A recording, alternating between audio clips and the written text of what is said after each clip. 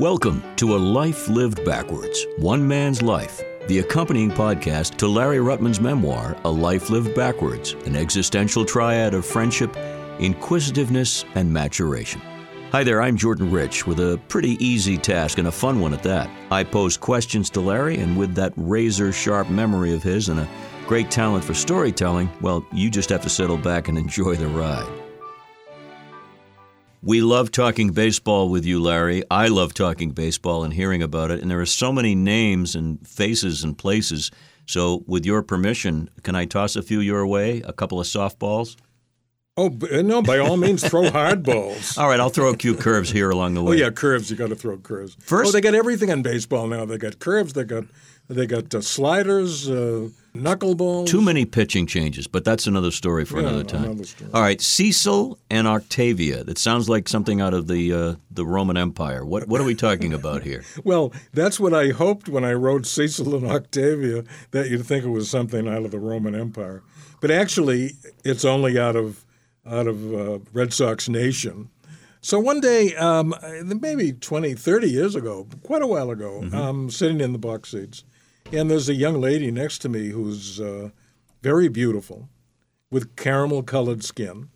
And so I started talking with her. You know, why not? As you do. As I do, yeah. So I asked her this, that, and the other thing, and I said, well, how come you're here at the ballpark? She said, well, my husband is playing for the Red Sox. I said, oh, really? That's interesting. What's his name? His name is Cecil Cooper. Oh, he's one of my favorite players. Loved Cecil Cooper. So I said, yeah, go ahead. Let me guess. She's Mrs. Cooper, a.k.a. Octavia? Right. Ah, okay, gotcha. Yeah, and so I said to her, well, he was a rookie that season. So I said, well, you know, as I've read Octavia, I think he's going to be a very fine player, and looks like he will be. He says, very fine player, she said to me, in a very pleasant way. Very fine player? He's going to, my Cecil is going to be a superstar. You need a good, strong woman behind you if you're in this game. And, you know, naturally he was a rookie, and I said to myself, well, maybe, who knows? Well, he did become, I don't know whether he was a superstar, but he was one hell of a player. And one season he batted .352. He had a 17-year career. Mm-hmm. Unfortunately, the .352 came in another uniform. And he was one of the first black managers. I think he managed, I forget what team. I think it was one of the ones down south. They both came from Texas. They were high school sweethearts. I would be surprised if they weren't married today, because Cecil Cooper was a very nice man. Everybody knew that. Very likable fellow. And so where did he play? Center field or? He was a first baseman, wasn't he? Okay, I thought he played a little outfield too, but you may be right, first base. Yeah. The fact of the matter is he did a lot of things. He was a very utile player. He could field, he could hit, he could run. He was a fast runner. Yeah, and he was a nice-looking guy, nice guy. And he played good ball for the Red Sox. And Octavia, as I say, I would be surprised if they weren't married today, because she was a very nice young woman. Where were the seats? I'm asking that for a reason. Remind me where you were sitting at that point. We were sitting in the boxes on the. I think we might have been behind the screen. If we weren't behind the screen, we were very close to the screen on the third base side. Why? Okay, because I know the wives and players' families have certain areas that they sit in. I thought it was more to the Red Sox side, to the Red Sox dugout side. No, this one was on the third base side. And this is not the only story, Jordan. I have to tell you about beautiful dark women that I've met in the stands over there. If that doesn't get people's ears to perk up, I don't know what would. Well, what would be another example of that? Well, read the next entry I gave to you. Otis and his beauty. Would that be the Otis with the last name of a famous or infamous president by any chance? Oh, it's got you puzzled, Otis and his beauty. Is it Otis Nixon? It is. Ah, see? I told you, infamous president. All right, but I have to hear the story, so please. Well, I was seated in roughly the same area, and that day I was with my very good friend, who now lives on the West Coast, but he's still my very good friend. I think I've mentioned him before, John Caulfield. I was the best man at his wedding for his second marriage. And John was sitting there, and Otis at that time, I think, was playing for Cleveland. We remember that Otis was very fast, stole a lot of bases, couldn't hit a lot.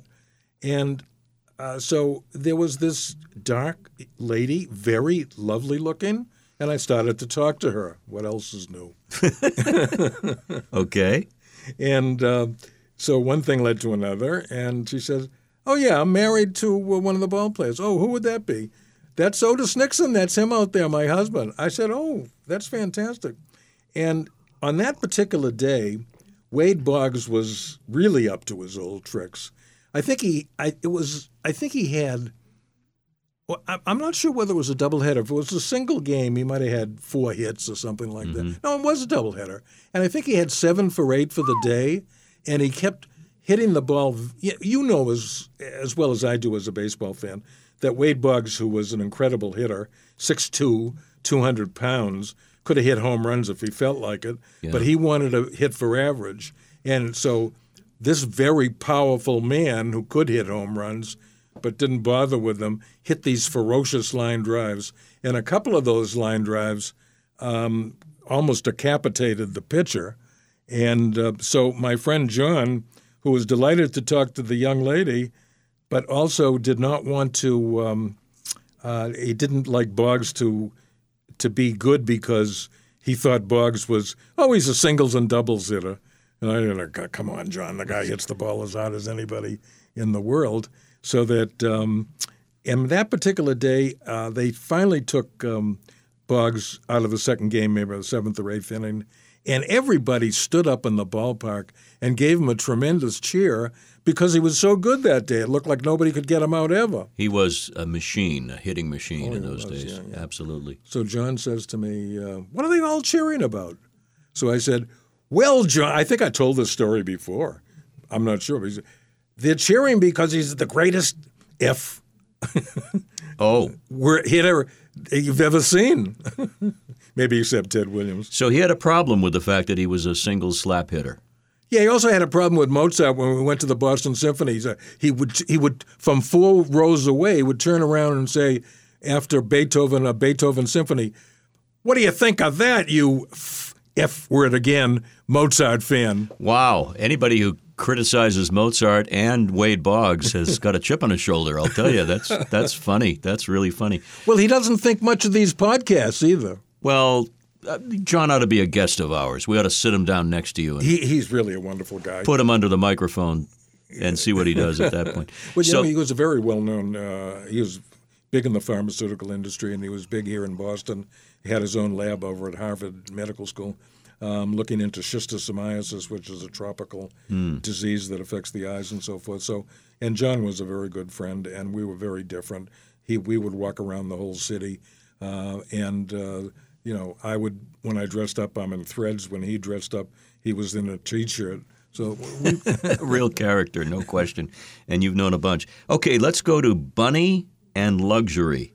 Okay, let me see if I can figure this out. Luxury box, maybe? Boy, you're a smart guy. The Bunny part, I'm cashing in my chips. I have no idea what that is. Well, Bunny Solomon was the biggest fundraiser in... Oh, that Bunny. I now know who you're talking about. Okay. And he knew Harry Truman.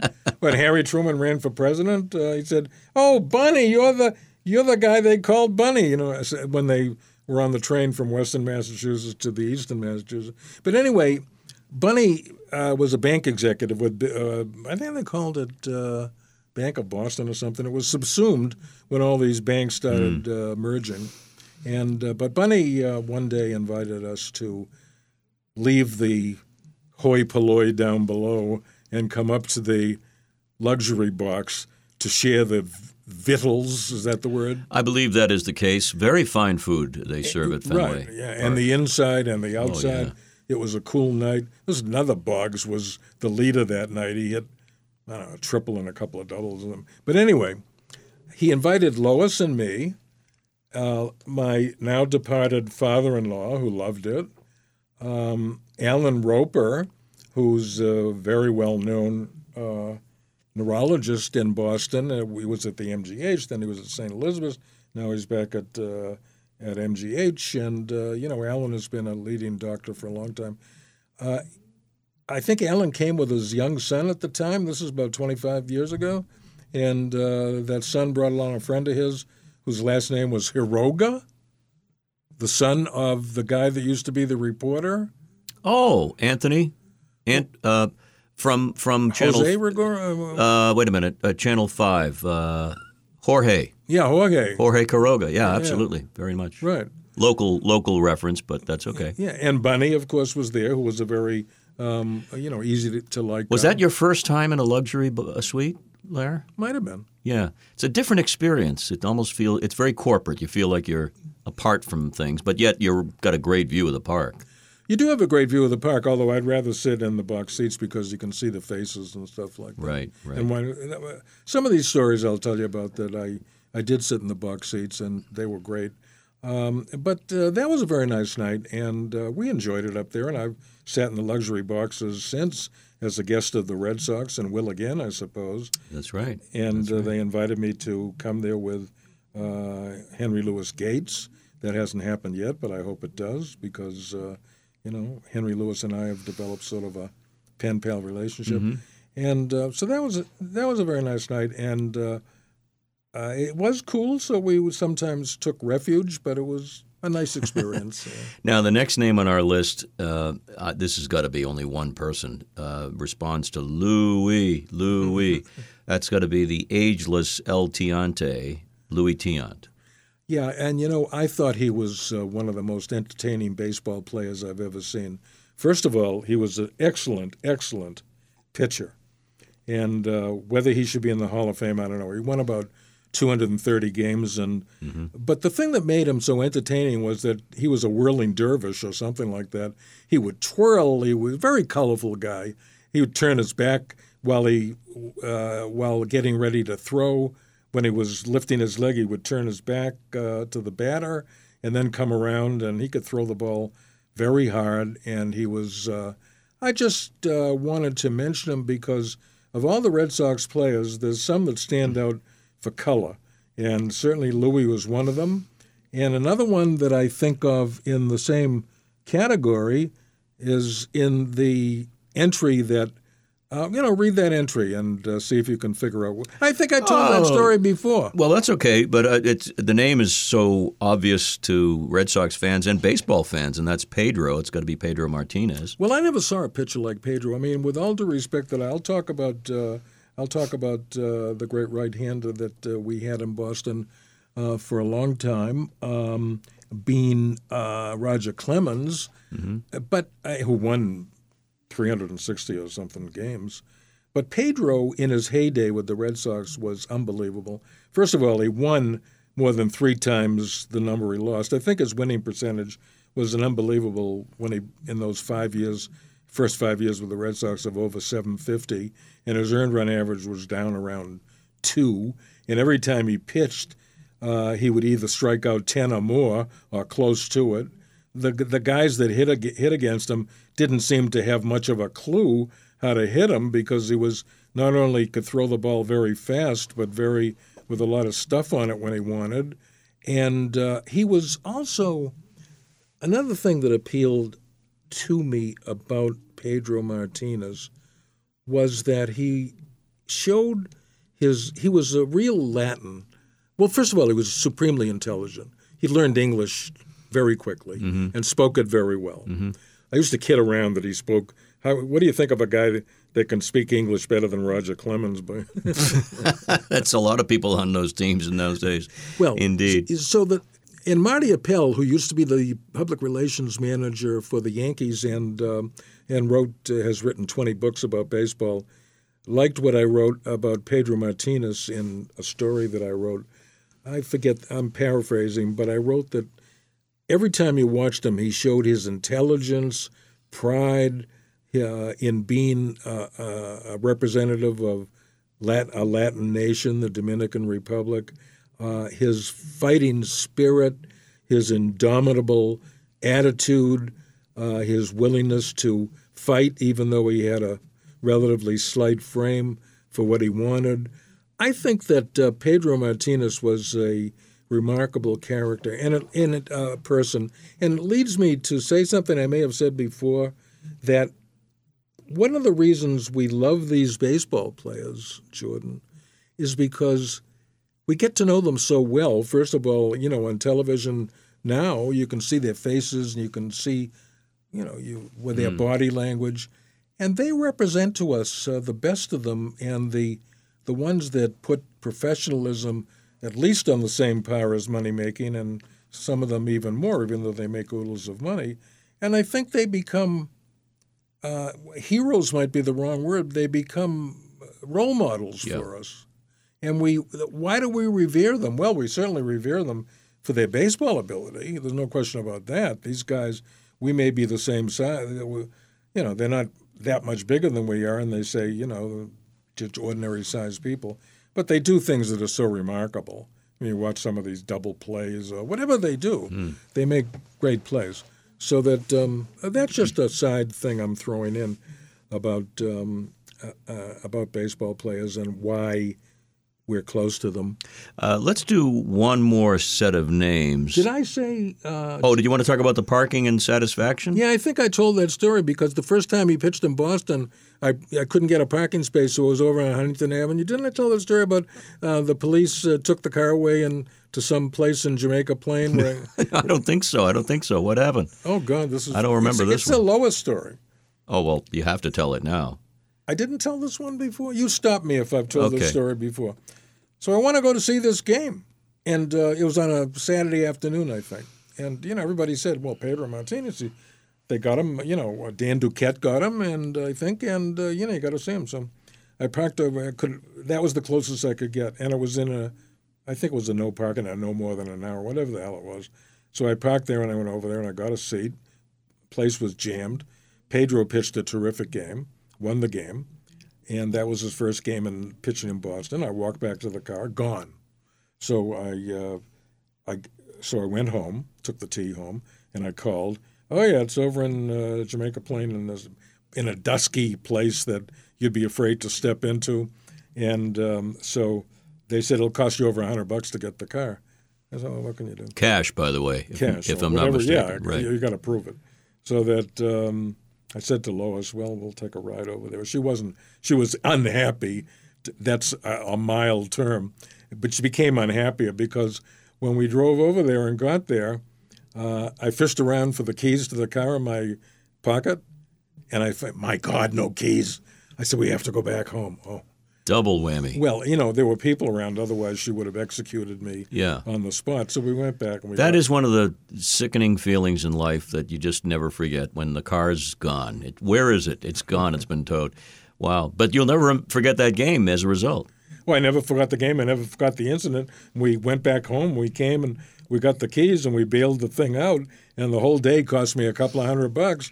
But I said to ultimately I said, well, it was worth it to see this guy. There you go. We can ask Lois what she thinks of that, whether it was won't worth it. She liked Pedro, but let's do one more couplet here, and I'm going to see if I can come up with the answers. Tim and David. Would that be Tim Naring by any chance? No. No. Okay. Would it be a couple of sports writers by any chance? All right. Then I pass. Oh, you can get that. Well, I don't want to waste the listeners' time. Well, we won't waste their time. Okay, we're talking about Tim Wakefield. Oh, gosh darn, my bad. And David Ortiz. Oh, just the most obvious. The great knuckleballer and the great home run hitter and clutch player. Well, these are two players that really rise in Red Sox history because Tim Wakefield won 200 games in his career when nobody thought he would be anybody, and most of them 180-something for the Red Sox.